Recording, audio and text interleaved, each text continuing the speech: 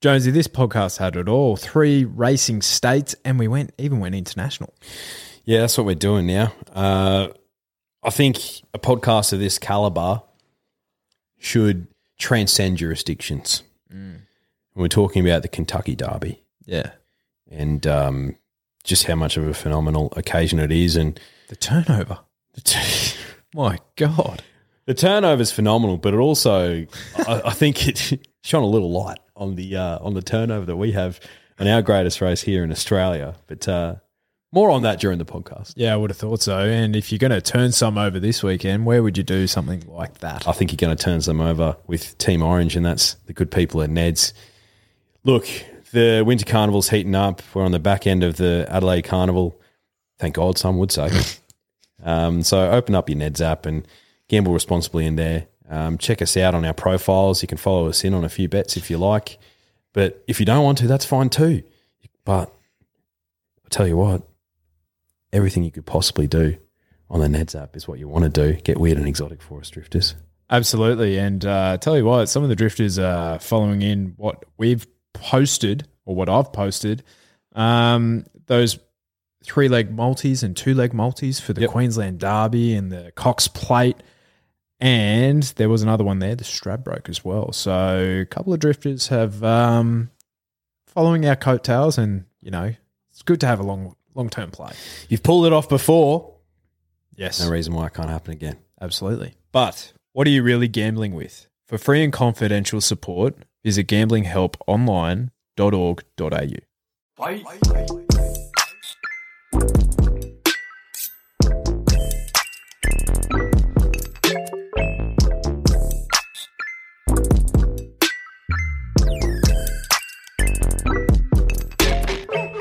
Alrighty, welcome back to another episode of the On the Drift podcast, but a slightly different episode.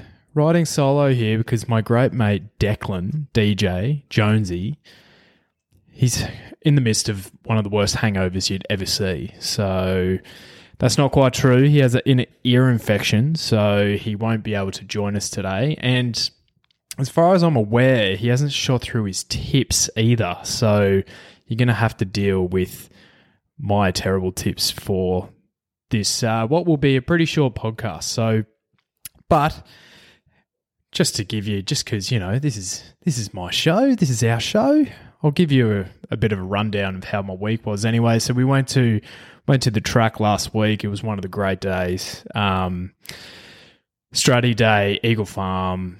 Everyone was out. It was thumping. It was pumping. It was fantastic. What a good day it was.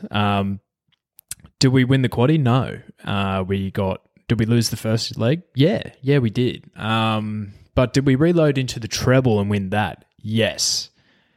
Did we get our money back overall? No. So, bit of a mixed day, but Brooklyn Hustle in the last showed what a good girl she was. So, overall good day, but you know, on to this weekend, which is the Ipswich Cup. And as if you listened last week, the Ipswich Cup, very close to my heart, but we'll get into that later on. But to kick it off, I'm going to do the special interest segment with Ladbrokes. So shout out to Laddies, one of the great bookies of the modern era. So this week we're doing rags to riches. So just because we've bought a filly recently, which is on the cheaper side, we're daring to dream. So hopefully we can get one of our filly can hold a rein to some of these horses that we're going to talk about here. So it's our top 5 rags to riches stories of some horses. So in number 5 we have She Will Reign. Only bought for $20,000 from Derby Racing in the 2016 English Classic Sale. And she only raced as a 2 and 3-year-old. But I reckon the owners must have thought they were onto an absolute winner here, because at her very first start, she won by 8 lengths on debut. And not only that, she actually nearly paid for her entire wage at her first start as well. So she went on to win 6 out of 12 starts, including obviously the Golden Slipper. And she also won the Moya Stakes at Moonee Valley as a 3-year-old. So And I had a bit of a dig through her CV and of previous slipper winners. And she's actually still the only Golden Slipper winner to go on to win another race since Piero. And Piero won the slipper in 2012. So, yeah, She Will Reign, 2017 Golden Slipper winner, absolute bargain. Number 4, Widgie Turf.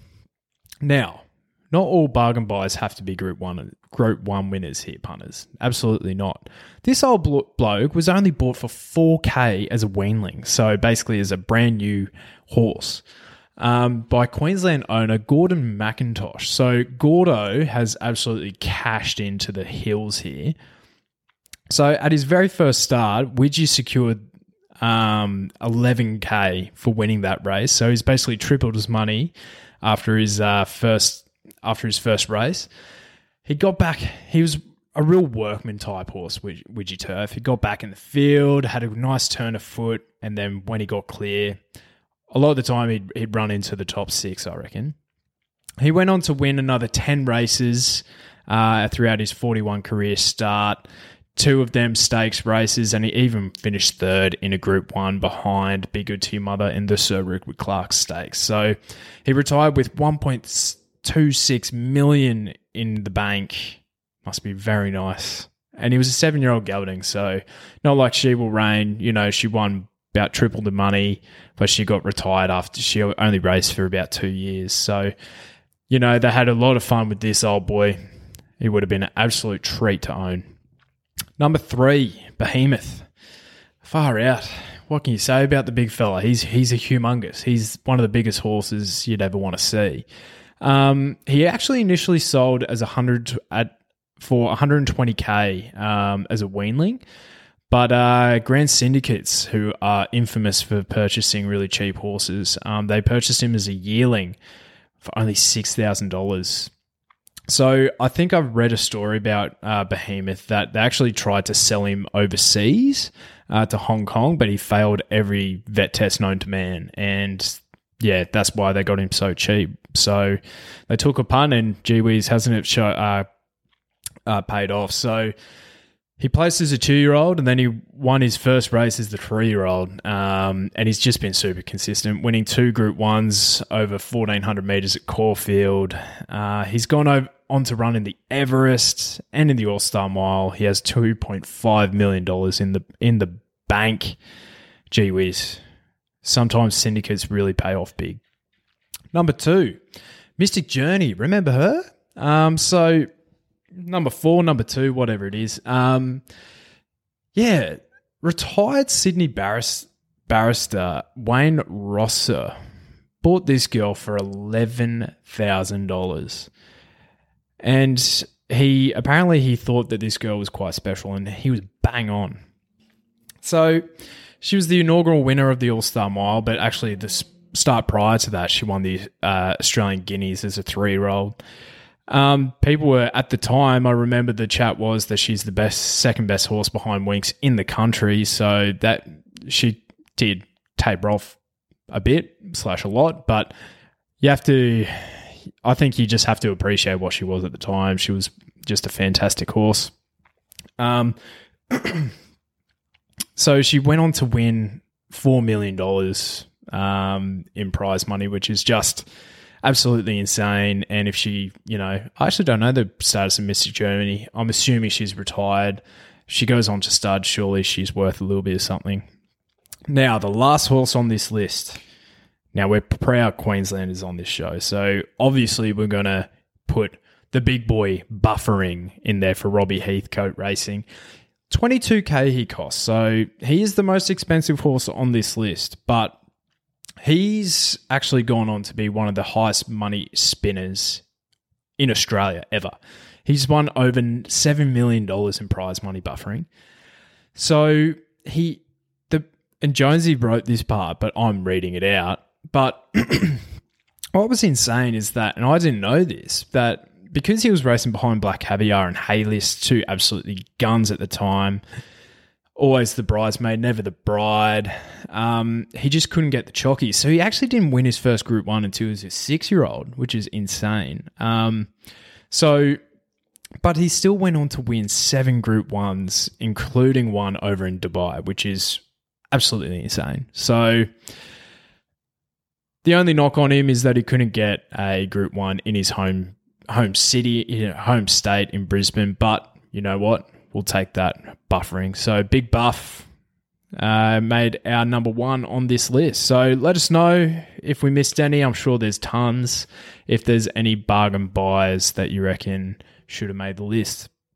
Alrighty, so on to the feature race of the day, the Ipswich Cup. So far out.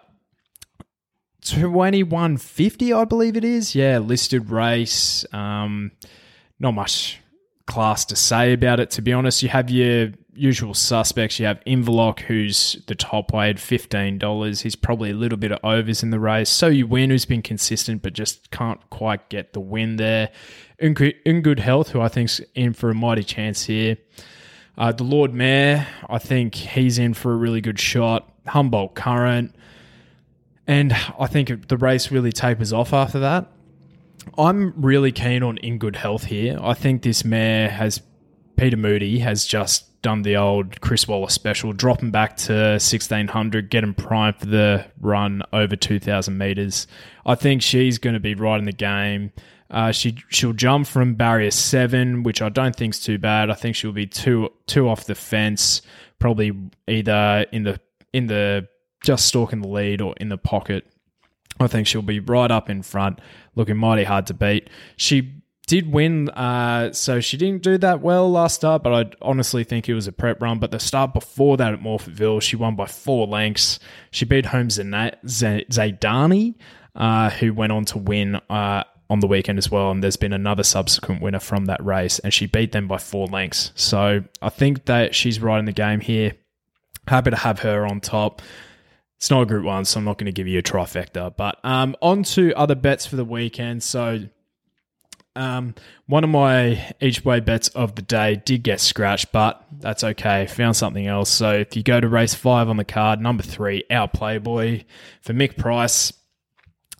We got some word at the track a few weeks ago that this guy was going to be mighty hard to beat in the last event at Eagle Farm. Didn't eventuate.